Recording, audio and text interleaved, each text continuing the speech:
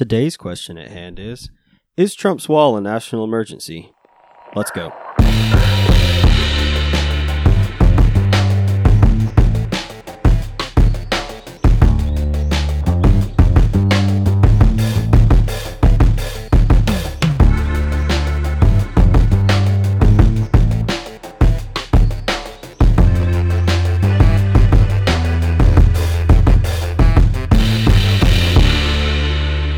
What's up, guys? Welcome back to the question at hand. Hope everyone's been doing wonderfully.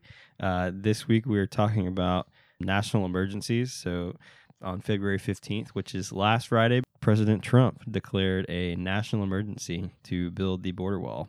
And basically the definition of a national emergency is a situation beyond the ordinary which threatens the health or safety of citizens and which cannot be properly addressed by the use of other law.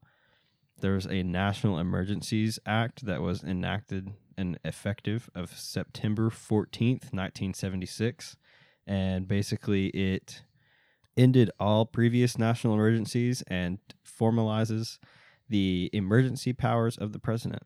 So it basically said anything that was declared before this act was come into law, that everything before it is ended, is no longer valid, and everything that comes after it now, has a set of rules to go by.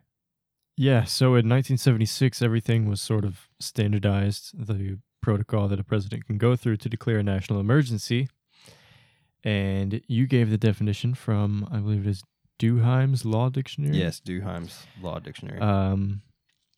So 1976 was the first time where it was, written down what a president can do in what context the decisions have to come in for that president to do whatever he wants to do. But in 1976, there was a court case in the U.S. Court of Appeals, 19th Circuit, that said on 4 other occasions previous to 1976, there were 4 situations that matched exactly sort of what they outlined in this new act. And these were in 1933, 1950, 1970, and 1971. So there were some, kind of guidelines to go by. We just didn't create this out of nowhere. And since 1976, there have been 59 national emergencies of varying importance and length. I believe I saw that 31 are still in practice. And yeah, because basically it's declared, and then it can go for a period of years or a couple months or a couple weeks, just kind of whenever the emergency is, I guess, come to a close and it's no longer necessary for us to be in a state of a national emergency, I guess. And so I did see where there have been quite a few presidents who have enacted a national emergency and then, removed it or taken it out of being a national emergency. What would you call that? Redacted? Yeah. Yeah, they redacted it. So, yeah, and I think it said, was it since the law is passed that there have been 42? I'm not sure. Is that what I saw? What do you mean? Like there have been 42 national emergencies since this law, because there were some that were before. So according to Wikipedia, the first president to issue an emergency was Woodrow Wilson on February 5th, 1917. And he said, "I have found that there exists a national emergency arising from the insufficiency of maritime tonnage to carry the products of the farms, forests, mines, and manufacturing industries of the United States to their consumers abroad and within the United States." But there have been several before this act in 1976. Yeah, I think that's correct. Roosevelt had several. Truman had one. And I think after 1976, when they sort of restarted, regrouped the laws surrounding what a president can do, redefined his powers, lots of them are involving, other governments and limiting trade imports to the U.S. For a various number of reasons. Yeah, a lot of them were punishments for things that other countries or other groups were responsible for. There were several terrorist attack related national emergencies that limited imports into the United States. And some of those have been going on for 30 or 40 years. Yeah.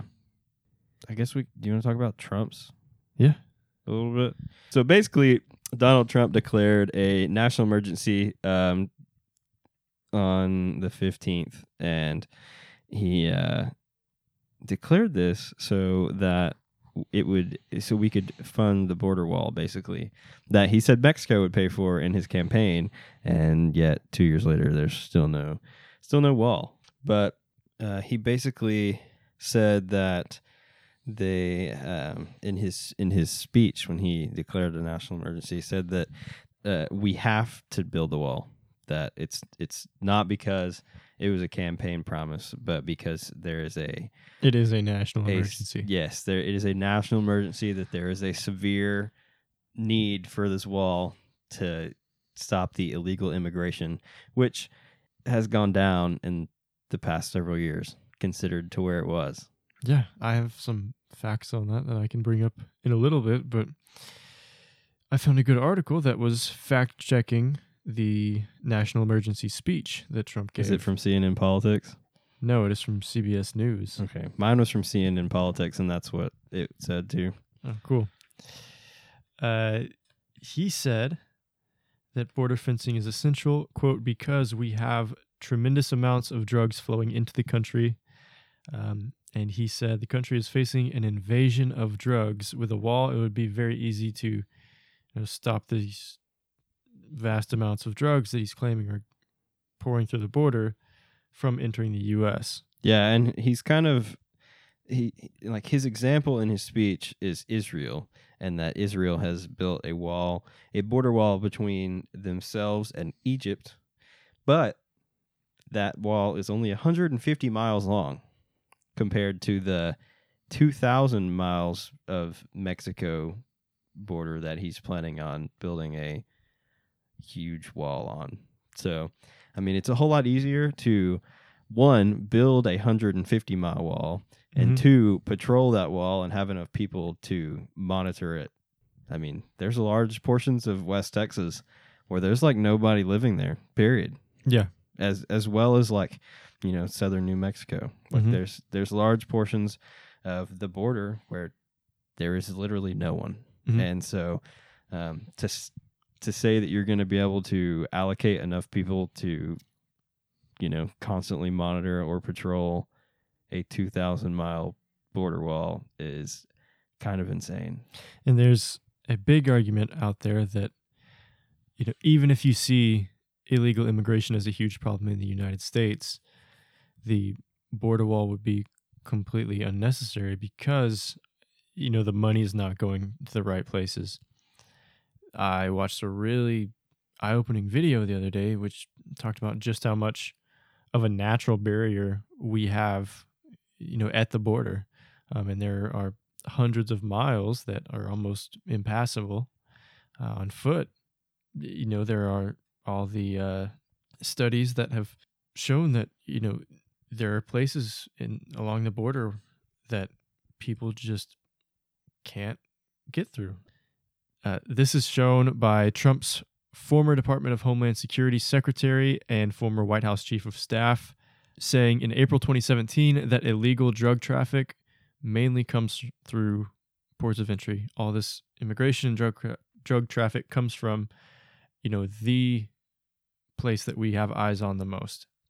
I mean, yeah, that can be seen in movies all the time. Like, people are always hiding drugs or bombs or, kind of anything that you could think is, illegal or not. With the system we have now, it's extremely difficult to be able to search, everyone that comes through It's not even just everyone that comes through. Like, there's so many shipments of just crates and stuff coming from all over the world at like any given time. Like if you go down in the Gulf, or you go down where you go to like a port of entry from, sea, it's just constant flow of ships coming in and out, bringing cargo and big crates. And I mean, like you see people in movies and stuff, and that stuff actually happens. Like you don't just conjure up someone being smuggled over in a box, or smuggling drugs in a box in a big crate in the back of a shipping container or something that's like covered with, or even guns. Like there have been plenty of times in movies where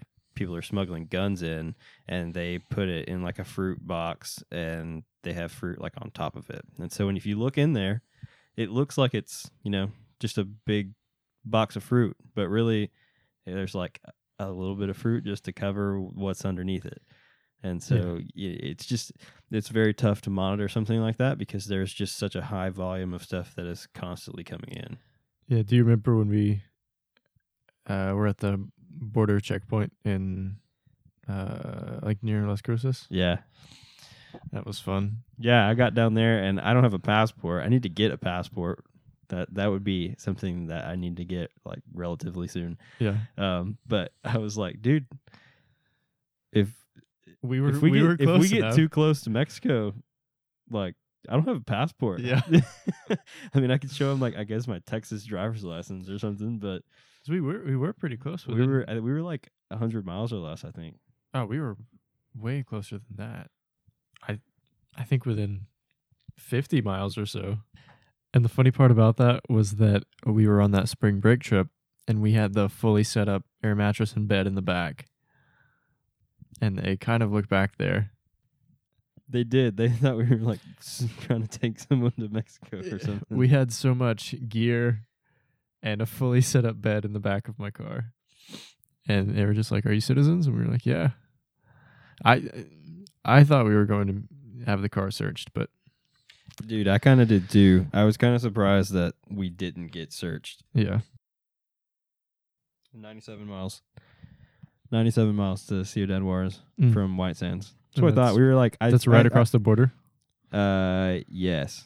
I thought I remembered... that's not that far. Which, I mean, it's not... did we actually go north to get to White Sands from Las Cruces?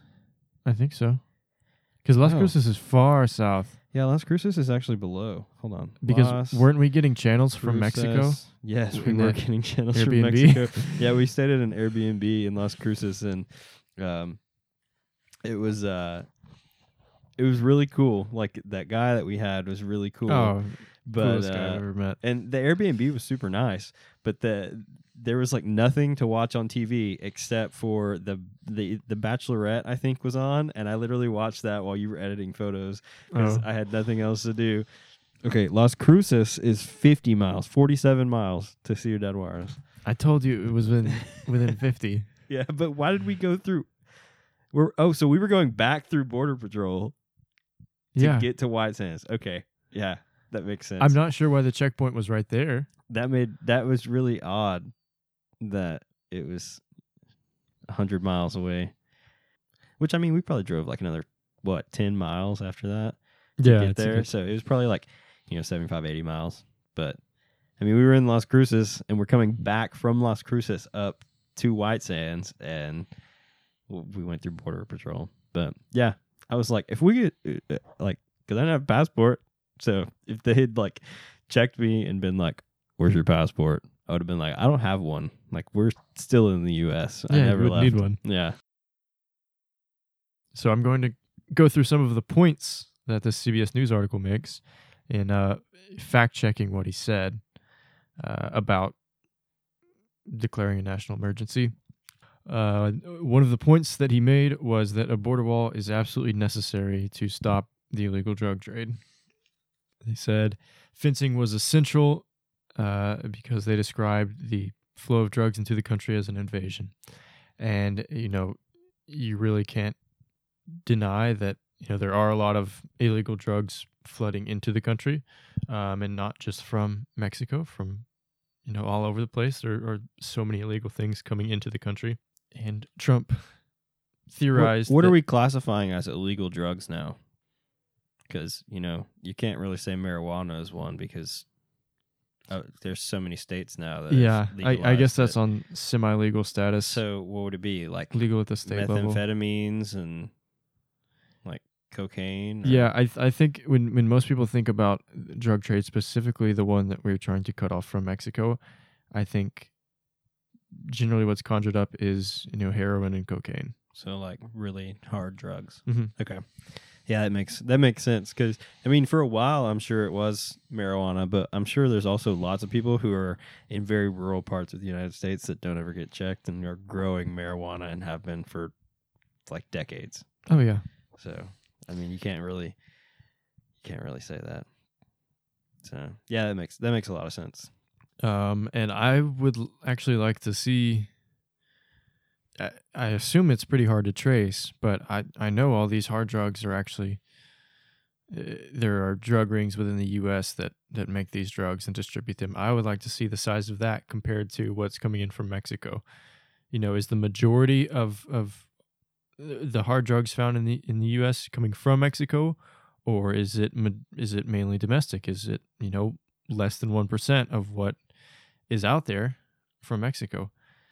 I don't know. So I've never seen statistics on that. People would look at it and say, "Oh, well, all these drugs are coming from Mexico," but really, like the amount of drugs coming from Mexico and other parts of the world is like extremely minuscule compared to what's being produced here. Mm-hmm. So yeah, I would bet money on that almost, that the majority of the drugs are made here. Yeah, I mean that's a good theory. I've never seen statistics on that. I would love to look that up after this.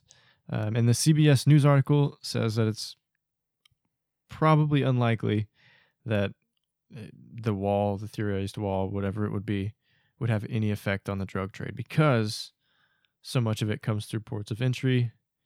There's also however much here that's made domestically. Yeah, so basically they're theorizing that he's declared a national emergency, and the funds that would be used to build the wall are basically being wasted almost because of the lack of drug traffic and immigration, like illegal immigration and things that are actually coming from Mexico. Yeah, there are a lot of people that are very anti-illegal immigration that are also not supportive at all of this wall.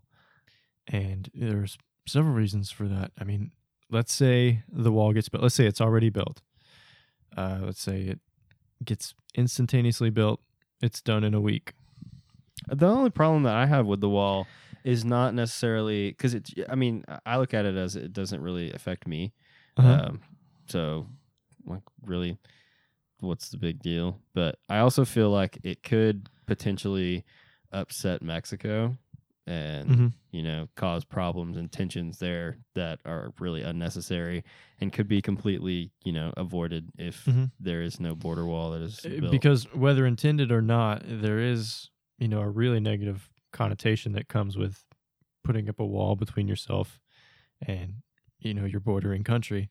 I mean, you could say the same between like me and you, like like if I put up a wall, and not necessarily like a physical wall, but just like a mental wall or whatever, and I'm like, I don't want anything to do with you, like that's going to cause tensions, right? And so I mean the same thing is like basically happening or probably going to happen with this actual wall that is being put up between the United States and Mexico. There's a lot in the phrasing that's used by President Trump and people working with him, people who are riding on his same train of thought. There's a lot of bad phrasing put forward that even if it's not bad phrasing, just the words that they're choosing it can easily be taken the wrong way by Mexican citizens, by citizens of the United States that are Mexican. A lot of what they're putting forward can easily be taken the wrong way. You always heard that he said that Mexico is not sending their greatest people here. They're sending rapists and murderers, and there have been multiple outlets step forward and say that's not exactly true. The majority of people here are coming looking for work. Of course, when you do have someone commit a crime here, it gets blown entirely out of proportion, and the entire group, takes the fall for, that one bad apple, as people say. Mm-hmm. But- Yeah, I understand that. But, I mean, you can look at it as, well, Mexico isn't sending their best people, but I mean, the amount of crimes coming from Mexican, like, people in America is probably equal or less to that of just normal crime I've from seen American citizens. domestic crime, at least the rate of it, is much higher than crime from illegal aliens. Yeah. And I mean, we're in Texas, so Mhm.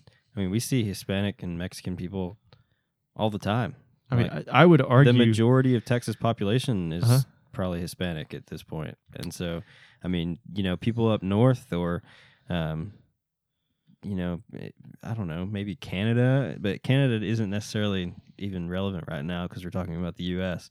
But, like the farther up north you go, the less Hispanic Mexican people there are. I mean, it's just kind of how it works. You're like, the farther you go north, the farther distance you are away from Mexico. And so, Texas and New Mexico and the bordering states are going to see a much higher population of Mexican, immigrants, or even there are plenty of Mexican citizens too in Texas and the southern states that, have immigrated at some point and, haven't caused any trouble, are just here to, work, raise their family. They want to have the American dream because, in the end, we all immigrated from somewhere. And, if you did a 23andMe test, correct? Yeah.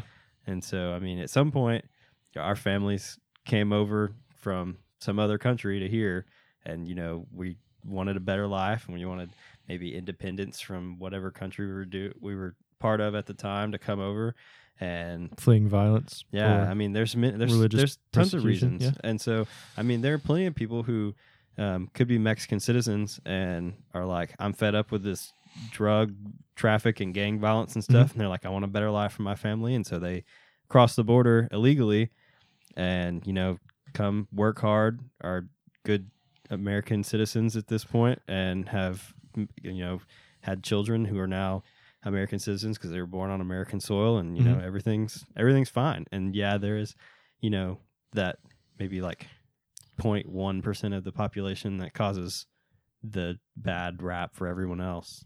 Let's talk about the hypocrisy that is talked about in American history when the subject of immigration comes up. So the first Anglo immigrants to come to what is now the United States, they are absolutely, by all means, considered heroes when you're taught about them in American history classes, when they're talked about in American culture. You look at the Pilgrims, all these people that came over to settle, they're only shown as good. You don't hear about, the crimes they committed, the genocide against the Native Americans that were living in what is now the United States at the time. So do you think there's a lot of hypocrisy within American culture about how we talk about illegal immigration? Because, like you said, at one time, we were illegal immigrants ourselves, and of course the country was not structured. Yeah. But, I mean, do you think that's any different than what's happening today? People looking for a better life, taking the risk, coming to a new land, knowing that there might be dangers, all these consequences associated with it. I mean, do you think it should be seen in the same way? Or do you think that it's completely, the context is completely different now? I don't know, because I do agree with you.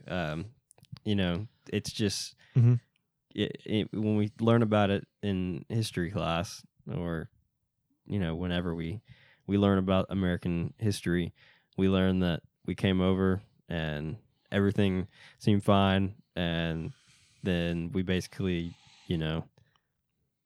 persecuted the Native Americans at some point, and that was almost from the start. and then you've got the Trail of Tears, and so now Native Americans are almost seen as outcasts in their own homeland, and I think what scares a lot of people is that they think that Mexicans are going to do the same kind of thing that happened then, which doesn't make a whole lot of sense because we have so much more equality and so much more capabilities to defend ourselves, even though, I mean, the people that are immigrating here are literally coming to buy into American culture and make a better life for themselves. And it may not even be, not military control, but I think what a lot of people who are anti-immigration may be afraid of, whether it's openly expressed or, it's a deep down feeling that they don't even realize, is, what cultural control comes with, losing the majority population that you have in an area. I read somewhere that I think by 2024 or 2030, sometime around then, it's expected that there will be more Spanish as a first language speakers than there are English. I can't even talk. I read that in either 2024 or 2030, sometime around then, that there will be more first language Spanish speakers than there are first language English speakers in Texas. And, that's nothing to be ashamed of as the United States. We talk about English, we flaunt English, but there is no official language. And I think as a country, if, we openly brag about all this diversity, why are we so opposed to something like that happening? And I think in the area we grew up in, the part of Texas we're in now, I'd argue that Mexico has more of an influence on our culture than does, the traditional United States. Yeah, I agree with that. That makes a lot of sense. It's also interesting that like Spanish and many other languages, like English is supposedly the most difficult language to learn because there's it makes no freaking sense. It does not. It's so dumb. And, I know that we have several Hispanic guys that work for us, and one of them the other day, a couple of the ladies were asking him how to say something in Spanish, and they were like, "What about this and this?" And he was like, "We just have one word for it. It's all the same. Yeah, it doesn't matter what tense it's in or this or that. It's just this." Doesn't matter if there's an apostrophe after the for there, there's 3 different ways that we say that we spell the exact same word and they all have different meanings.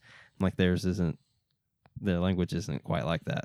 It's much more simple and easy to learn, and a bicycle is a bicicleta. So yeah, it's very simple. It's not you I don't see how that could be a problem, especially when as American citizens, most of us only speak English. And, we're taught Spanish and some of those other languages in school. But do we know how to be actually communicate with someone?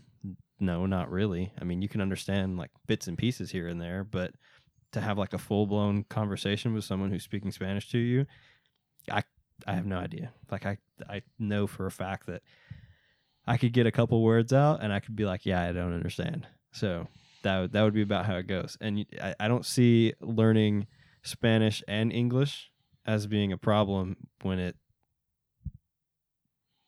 can be used very beneficially as the Hispanic population continues to increase, as I'm sure it will. Yeah, I think we're at a huge disadvantage in our educational system by how we're teaching secondary languages. I think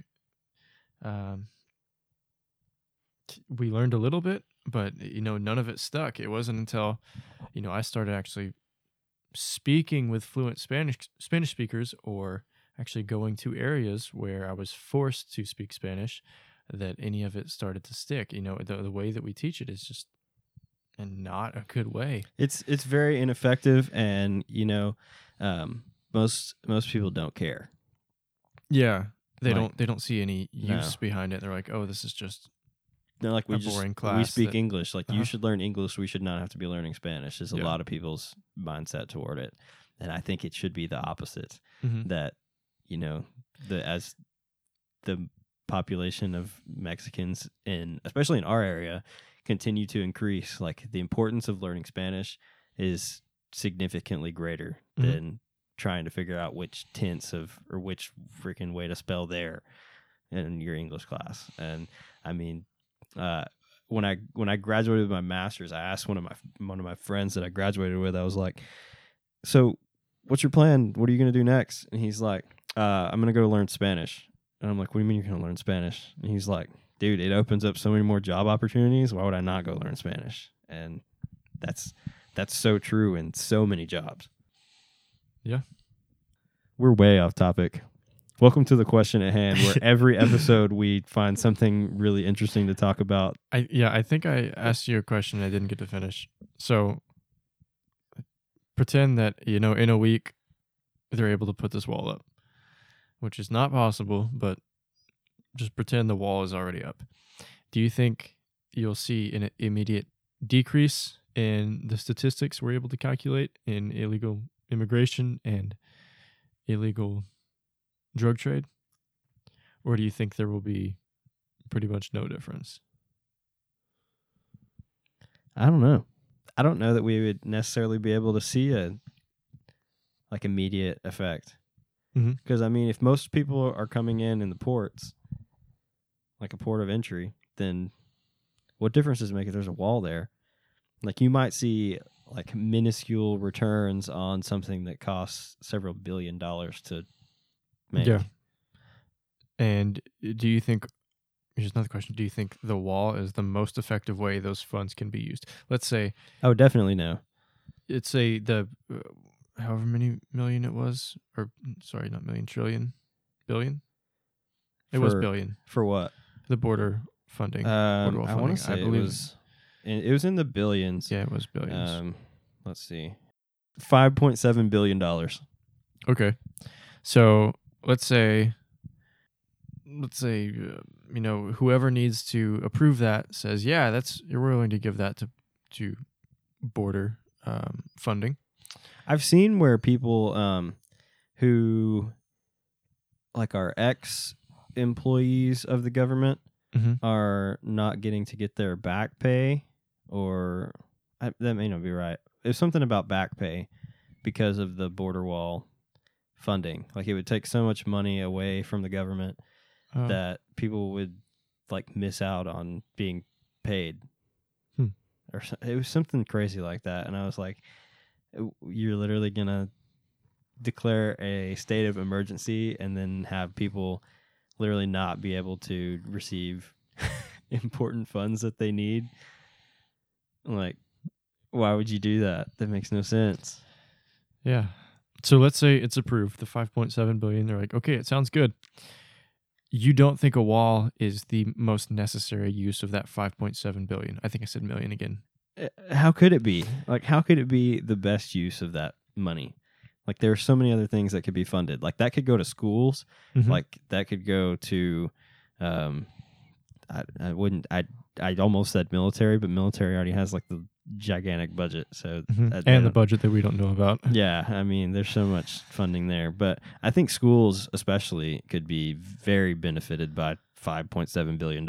And that may be whenever you divide that up across the vast number of schools in the U.S., that it may not be quite as significant of a number, but it would still be very beneficial. It could go to technology funding, or like, there's so many kids on free lunch now that like that could be very beneficial to schools. Yeah, there are a lot of problems that we could solve in the United States with 5.7 billion. Oh, dude, there are so many problems we could solve with that money. You have to talk about what is the importance of this, and there have been several high-ranking border patrol officials come forward and say, a wall isn't the best use. If it's going to go toward border funding, we'd rather use it toward recruitment of new border patrol officers or new technologies. There are so many drone and radar techniques that are getting pretty effective now,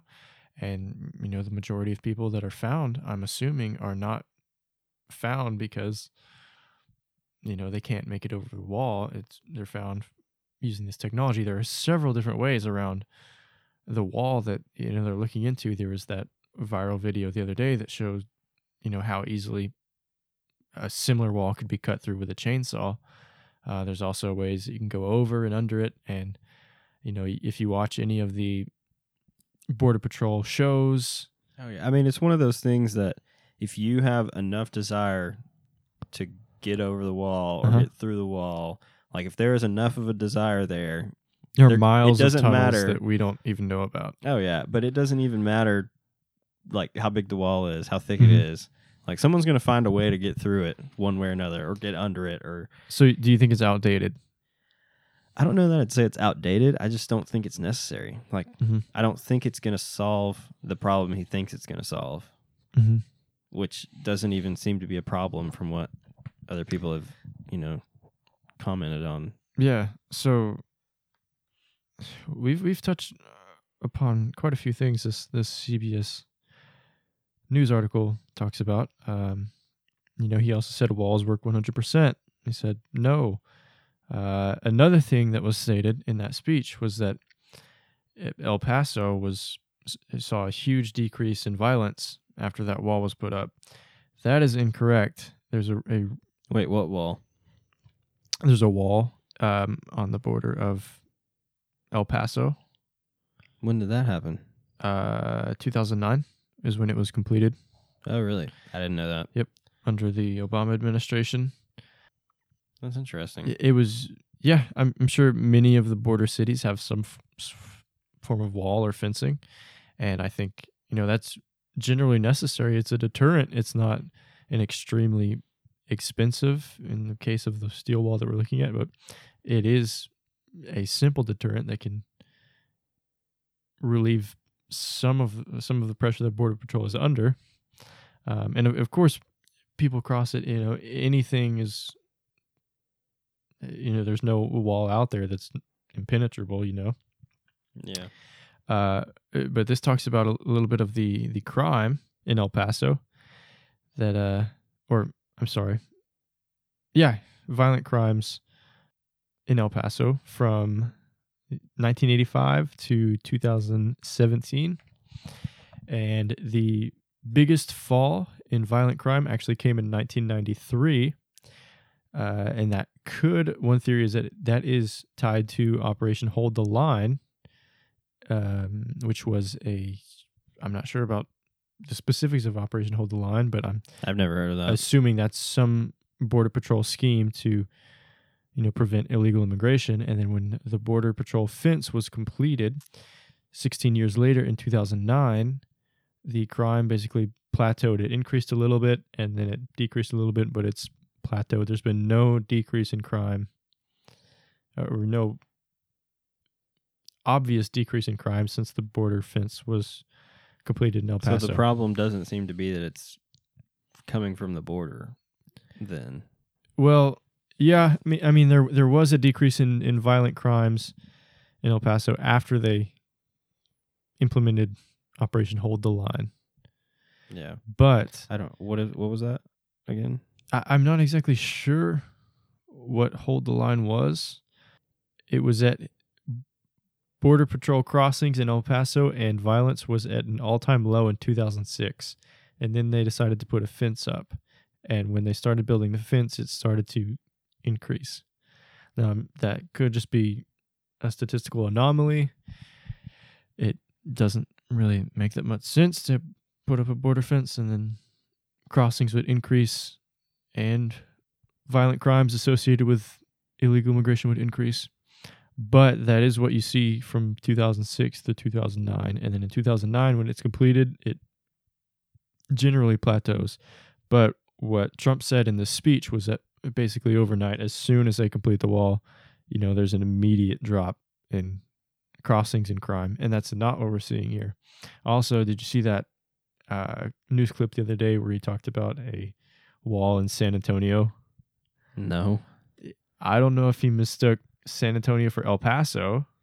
Why would we need a wall in San Antonio? I don't know what he was talking about. People were making fun of him, but They could put a wall up to keep people from crossing the Riverwalk. yeah, they were like, "Oh, it sounds Spanish, so he probably thinks it's on the border. He's just saying things," which probably, but there's no telling, man.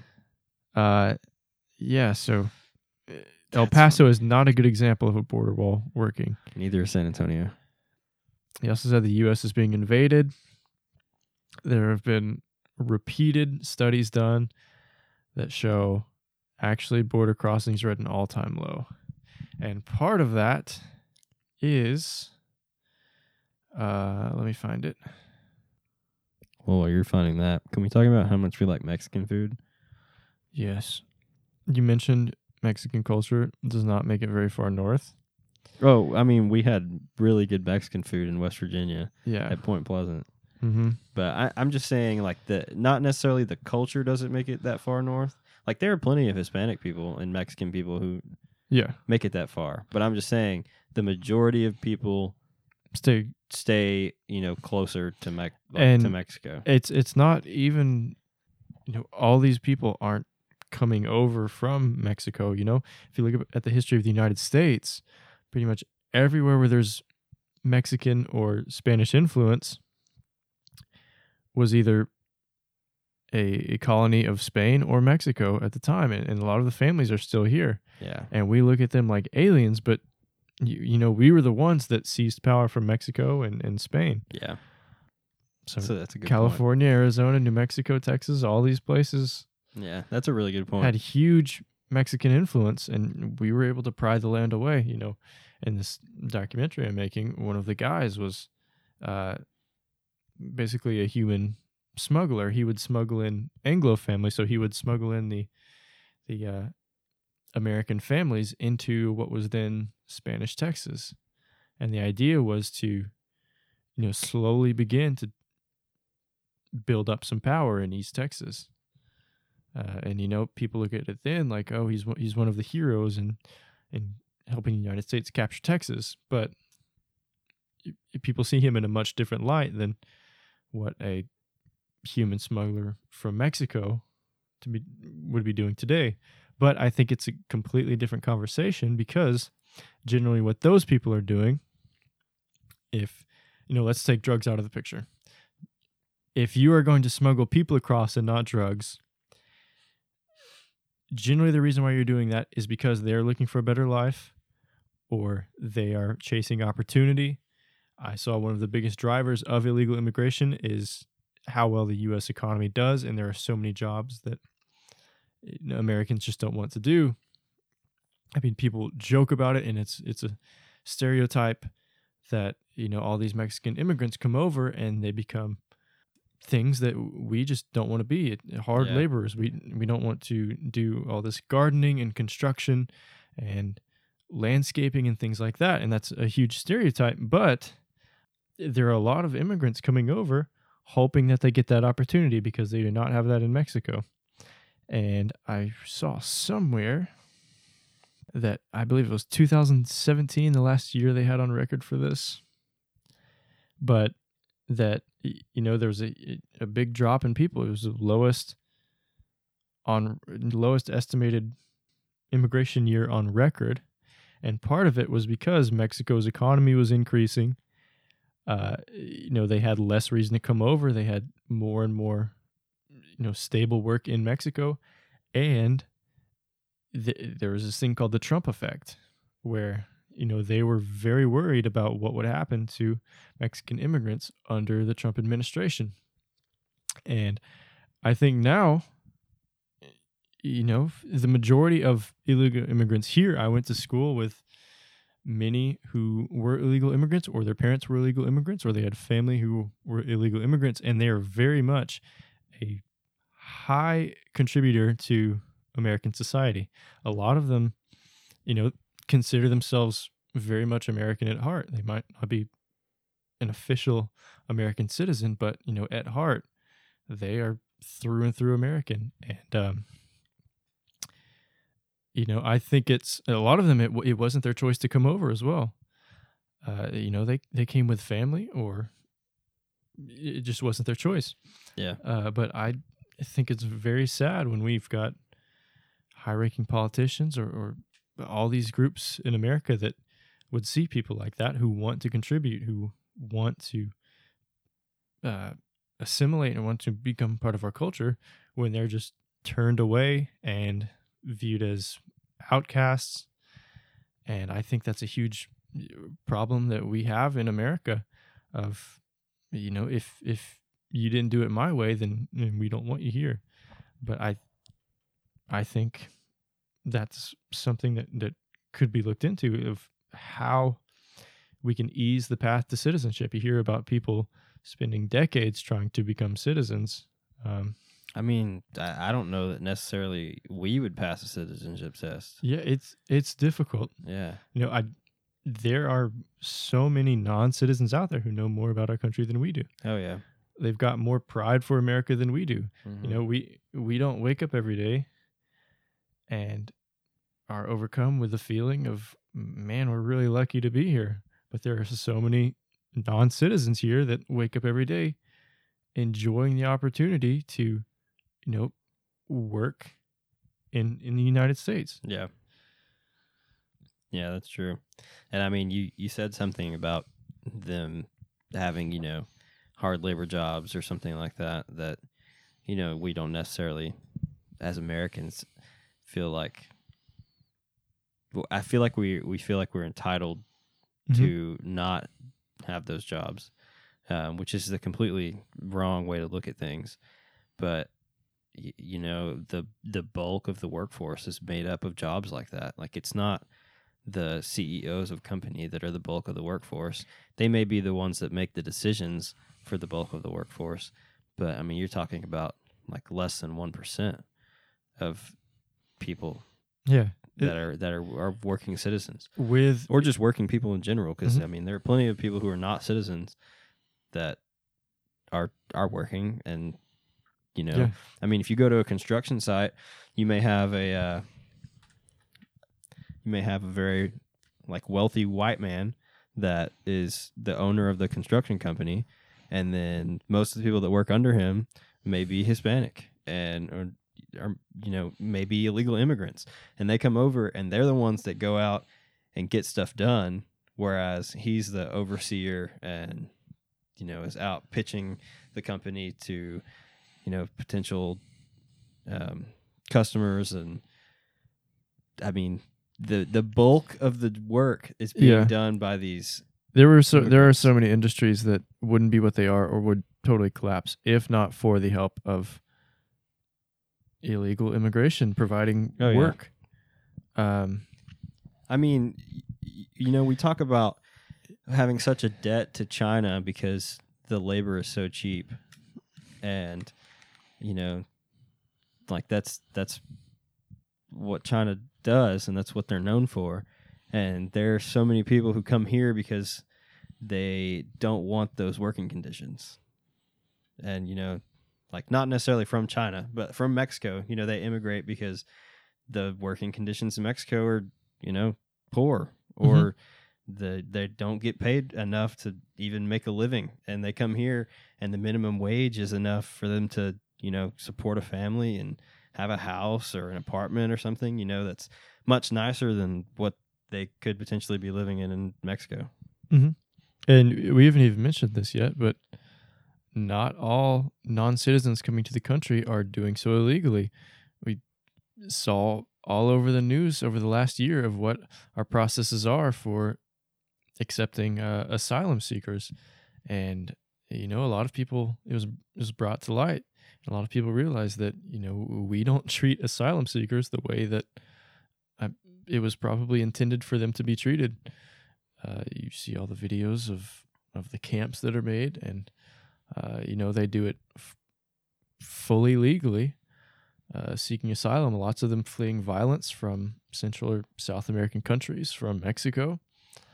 People seeking a better life or just stability, and a way for them to get away from human trafficking or drug trade or gang violence, whatever it is. But we see a lot of the news and media and political groups, social media, a lot of these asylum seekers get grouped in with illegal immigrants. Especially, we talked about the bad apples. Asylum seekers are often thrown in and believed to be those bad apples, but they're fleeing for reasons. And if we did not have that cultural disconnect, you talked about English and Spanish, we reject a lot of the culture, even though it has a huge influence on Texas. There's that cultural disconnect. And so we're not able to relate to what they're going through. So a lot of the times we'll just say, no, we lack all sorts of empathy, and, we just don't know how to handle it. So a lot of people just say, no, you want to get into this country without working for it. Get in line like everyone else. And I think that's extremely sad when that's the state of our country. But there are people trying to legally, temporarily get a better life here. Yeah. Yeah. And I mean, you say there's a cultural disconnect. And I think part of that is that we want immigrants to conform to our culture and acclimate to our culture rather than trying to blend the two. Yeah. Or, accept, the culture that they're coming from. They're like, this is America. You either get with the program or you leave. Yeah. And that's not a good way to look at things, because you don't know where these people are coming from. You don't know what reasons they have necessarily that they're coming for. And telling them to completely change their beliefs and their culture is not the right thing to do. Yeah, like we said, it might be fear of losing power, fear of your country, or not your country, but fear of your culture losing power wherever you are. Yeah. And, even though it really doesn't matter. I mean, we grew up in, majority Hispanic area, and I don't know exactly the demographics of our high school, but it was probably over 50% Hispanic. Majority Hispanic. Mm-hmm. What difference would it have made if we would have gone to a high school that was 90% white? That's probably not the best example, but in my opinion, I don't think I could say that fear of your culture losing out in the long run is any thing that you should. I don't think we should be afraid of it, because it's not like one day our culture is the way it is and the next day it's completely different. Mm-hmm. Like it'll gradually change over time. It's not like we wake up the next day and we're completely overrun with Spanish culture. And I mean, like it would become part of our culture. It's not like it's like a foreign concept. Like our culture is what it is today because of immigration and our area where we live and things like that. It's not like I don't understand what's so scary. Yeah. So let's theorize here. So he called a national emergency for a border wall, but crossings and border crossing related crime are at an all-time low as of 2017. There are numerous studies out there that say a wall would most likely not improve any of these statistics. And a lot of these studies are also saying, the numbers that are given are nowhere near what he's claiming. So, why do you think what do you think the real purpose was behind this national emergency that was called? I think it's a play on him running again. So you think it's for re-election, because that's what he promised, was that there would be a border wall. Mm-hmm. And so if he doesn't follow through on that, that severely hurts his chances of being reelected. Yeah. And so it's just a ploy for. Do you think it's the act of accomplishment, or do you think this is such a big task when you look at all the big construction events that have taken place in American history, all the nationwide events? Do you think this is such a big one that, in a way you would want that president to remain in charge to see that project through? Because this is a multiple year project. Do you think it would help his reelection bid in that way?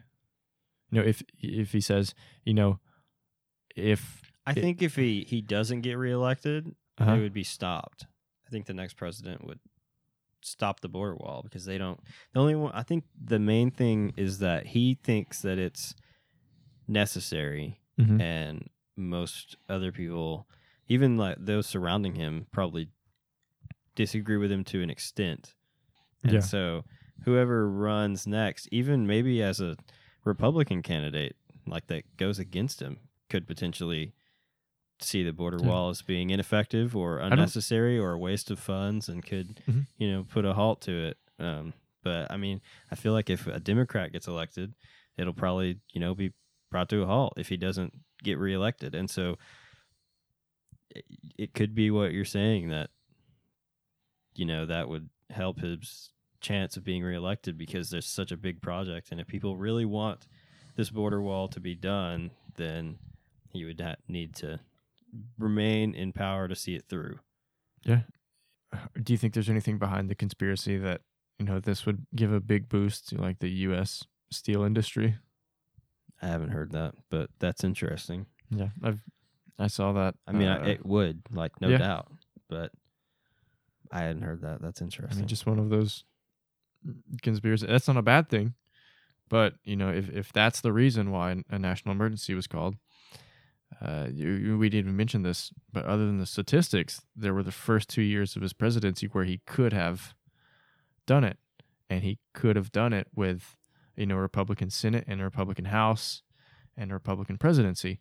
Now that Democrats in the last election gained control of one of those three, all of a sudden it becomes a national emergency. There's a government shutdown over it. It becomes a huge deal. When I don't know how few times, if I even heard of it at all, during the first 2 years of his presidency of the wall ever being discussed by him or by his administration. I mean, he discussed it quite a few times, but it was more that a continuation of his campaign that Mexico was going to pay for it, and that was like he was trying. I think he met with the Mexican president at one point, and he was like, "No, we're not funding a wall." Yeah. Or he I don't know if they met or if he just talked to him, and it was in the works. And yeah, I remember that. No. I just don't know of any times before where they said, this is a study we're going to do to prove that this might be effective. This is where it's going to be. I know there were not many cases of any tangible things put forward about the wall. Yeah. I don't know how this is being approved without, studies backing it. It's just him saying, "Oh yeah, well, it'll help."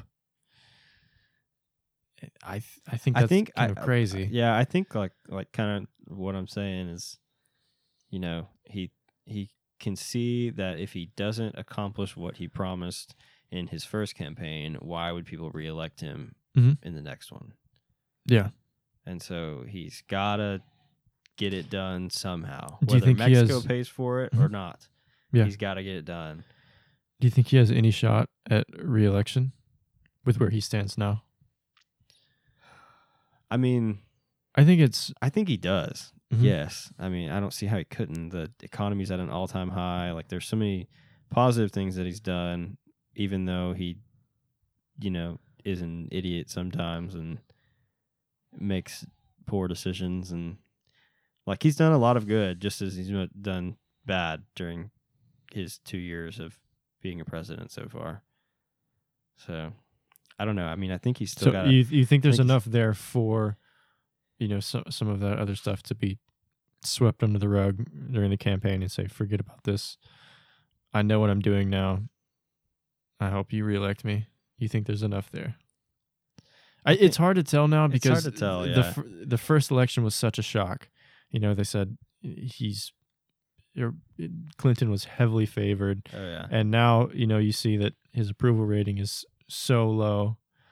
There's been speculation that he'll resign this year. If not be impeached. You can't go a day without reading some article from a major outlet that's saying, here's where we are on impeachment. Here's where we are on him resigning. Here's some, it feels like it's every day that there's some new conspiracy or controversy that that comes out surrounding the Trump administration. Someone gets fired for tampering with the election, whether that's proven, or some other crime. You can't go a day without hearing that type of news. But one thing we still haven't discussed about this is, whether or not we think it's a national emergency. Was a national emergency the correct way to go about trying to fund this wall, trying to get the wall going? Yeah. I mean, I did see that they were questioning whether he could even call that a national emergency based on the guidelines that are given in that National Emergency Act. Yeah, so let me read this. A national emergency must be based on conditions beyond the ordinary. Otherwise, it has no meaning. The U.S. Code now defines emergency as follows. Emergency means any emergency means any occasion or instance for which, in the determination of the president, federal assistance is needed to supplement state and local efforts and capabilities to save lives and protect property and public health and safety, or to lessen or avert the threat of a catastrophe in part of the United States. So, which of that do you think is most specific to this case? Do you think it's saving lives, protecting property, public safety, or lessening the threat of catastrophe in the United States? Because one thing that he talked about quite often was that what was it, like 1,800 people a week he believed were dying from drug-related deaths involving illegal drug trade. I don't think that has been substantiated or been attributed to drugs coming from Mexico. In Mexico. his mind, he's checking every box. Okay. On what the border wall is going to do. But I don't know that the research is there to support that. And I also don't know that it technically checks any boxes. Yeah. Because I'm sure, he's thinking it's going to be for public safety and to cut down on the number of drugs and potential collapse of the U.S. or something like that. And I'm sure he has a reason for every one of those scenarios, but I don't know that they're all there. Mm-hmm. And in a way, what he promotes is worst case scenario. Yeah. He says, this is what will happen if you let so-and-so take over. This is what will happen if you let these people into the country. When a lot of his advisors even are saying, no, this is fine. This is not an issue at the moment. You've got more important things to worry about. I will say that this is the second national emergency listed in the military category of the 59 national emergencies. He's listed this in the military category? This is listed in the military category. I saw something that he listed it in the military category because he could pull soldiers to go and build the wall. Yeah. I don't know. Or I don't know if it's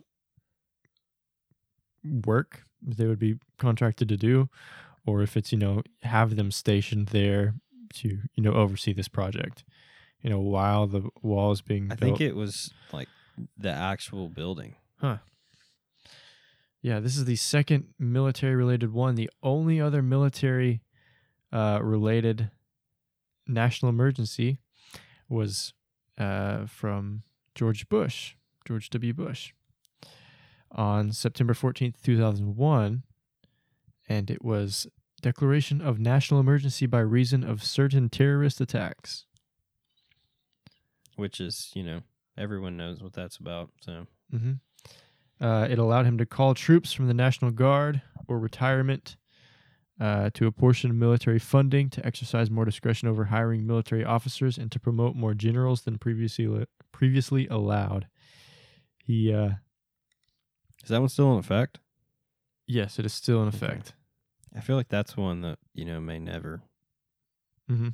not be in effect. It was the first of two 9/11 related national emergencies. The second was blocking property and prohibiting transactions with persons who commit, threaten to commit, or support terrorism. That's interesting. Which, yeah.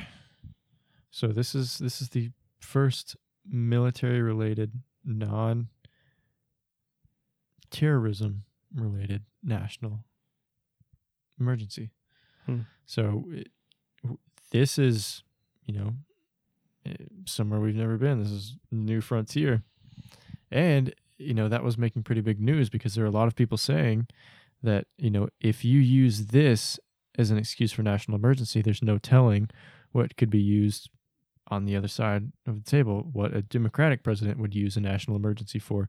People brought up the idea of climate change or, changing a system like the healthcare system or the educational system. If you see it as a national emergency, then they're saying if this is a national emergency, if the evidence is not then there, anything could be a national emergency, basically. Yeah. And so they're saying this is a huge overstep of power, whether we need it or not. Lots of people said, even Trump supporters, fellow Republicans, they said this is not the way to do it. There was a Republican, it was Marco Rubio, that did not agree at all with this use of a national emergency. He says it could embolden the future Democratic president on climate change. That's from CNBC. And he said, the president wants to keep the promise, but he has to be extremely careful about endorsing broad uses of executive power. And he says, I am not prepared to endorse that right now. So Rubio is not a fan at all of the president using this national emergency procedure that has been created to fund and go forward with this border wall. And we haven't even talked about, the legal complication of all this, because there are going to be so many lawsuits from landowners and companies that are losing land from where the wall will be placed. I saw that in the Bush administration, there was fencing and wall put forward along the border. A lot of what they want to cover up is already covered up with a wall. With a fence? I mean, it's in between in a lot of places. Some of it's chain link fence. Some of it is like full on wall. I've never been that close to the border to see. Yeah, so. and some have a wall in their backyard. Yeah. But I feel like that's terrifying. Yeah, and a lot say, I didn't get enough. I was sort of lowballed when they gave me this money for my property. And a lot of people lost property that's very valuable to them or meaningful to their families, and there are a lot of lawsuits that can come with this. And even if, this is allowed to go forward with, there's no telling how long it could take in the legal system. We saw that 16 states were filing lawsuit against this. How long the decision could be held up in court before any action is allowed to take place. 16 states? Mm-hmm. Why? There aren't that many border states. No, and I was reading an article on this. I mean, this would cover the span of 4 states. Uh-huh. Us, New Mexico, Arizona, and California. But it says, it talked about having a stake in, the issue. And a lot of states see that, there could be economic consequences that come along with it or something like that. They generally saw it as negatively affecting their state. And so 16 states saw it worthwhile to file a lawsuit against this national emergency that was declared. So, I mean, we talked about in last week's episode how climate change was affecting insects and how that could have huge effects on the American food system. Yeah. So what if in the future a president has actual scientific and substantial evidence to declare an emergency and say, hey, we need to do something different. We need to reduce emissions of this, or we need to reduce our use of this. We need to limit corporations doing whatever it is. I think this is saying, hey, that could be a possibility in the future. Maybe there needs to be that one person in the White House who wants to change it rather than trying to change the whole system. Because this makes the definition of national emergency pretty vague if there's not much there. So if this goes through, you think that could potentially help future presidents in declaring national emergencies for something like that? Yeah, I think no matter who's in, I think the power that they could have if this is considered a national emergency, I think what they could accomplish is huge, or what they could change. And I'm not an expert on what politics could be like in the future, but that's what a lot of people are worried about. They're saying if you sign a national emergency declaring that the border wall needs to happen, then you can expect the next Democratic president will sign a national emergency saying that we need to do something about climate change or any of the other major problems that Democrats see in American do you think that could be positive society, or that would be negative? To look at climate change? Yeah, or something, I see that like as a whole hugely positive. I think that could greatly benefit future generations. Now, that being said, I think whatever action is done moving forward could have hugely negative consequences on business, on corporations, on, the top of the wealth chain. That could be seen as very negative, especially from a conservative or Republican point of view. Yeah. But, with all national emergencies, I'm pretty sure there are people saying, yeah, that needs to happen. And others who say, that's not what we need to do. Well, do we have anything else we want to talk about? No, I think we covered pretty covered much everything. Everything. Gave a little bit of history about it. Yeah. I think we were able to look at what is a national emergency, and we don't really know. A lot of it is sanctions to help our place in the world rankings. A lot of it is protect American citizens. We didn't even talk about the Obama national emergency about swine flu that lasted a year. Yeah. So that there H1N1. Yeah, there are medical reasons to declare national emergency as well. There's lots of reasons to declare a national emergency, and some of them, like H1N1, were probably beneficial in the long run. And I don't know. A border wall may be, but I also think that, like you're saying, it may be crossing the line and open up possibilities for, anything to be a national emergency. So, yeah, and a lot of these are not.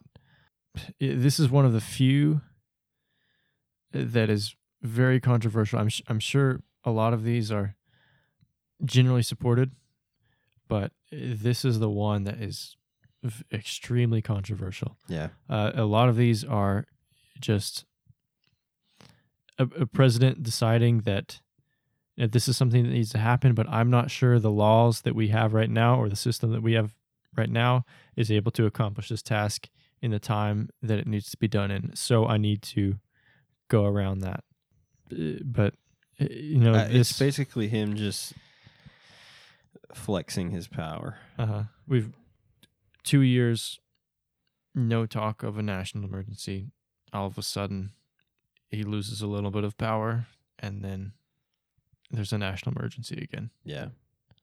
Well, I think we covered pretty much everything. Yeah, this was an interesting topic. We might not have known the most about it, but yeah, we found out some stuff along the way. Yeah, for sure. You ready to do pointless facts? Yeah.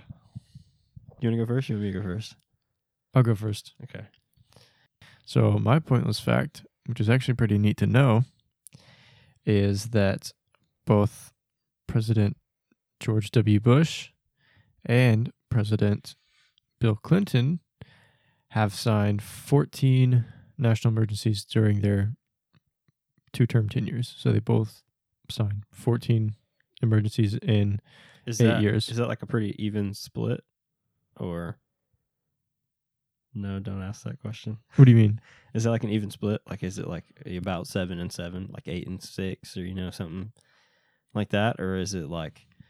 Because Bush probably signed several right after 9/11. Yeah, I'm sure his were front loaded because of everything that was going Yeah. on. 2000 to 2004.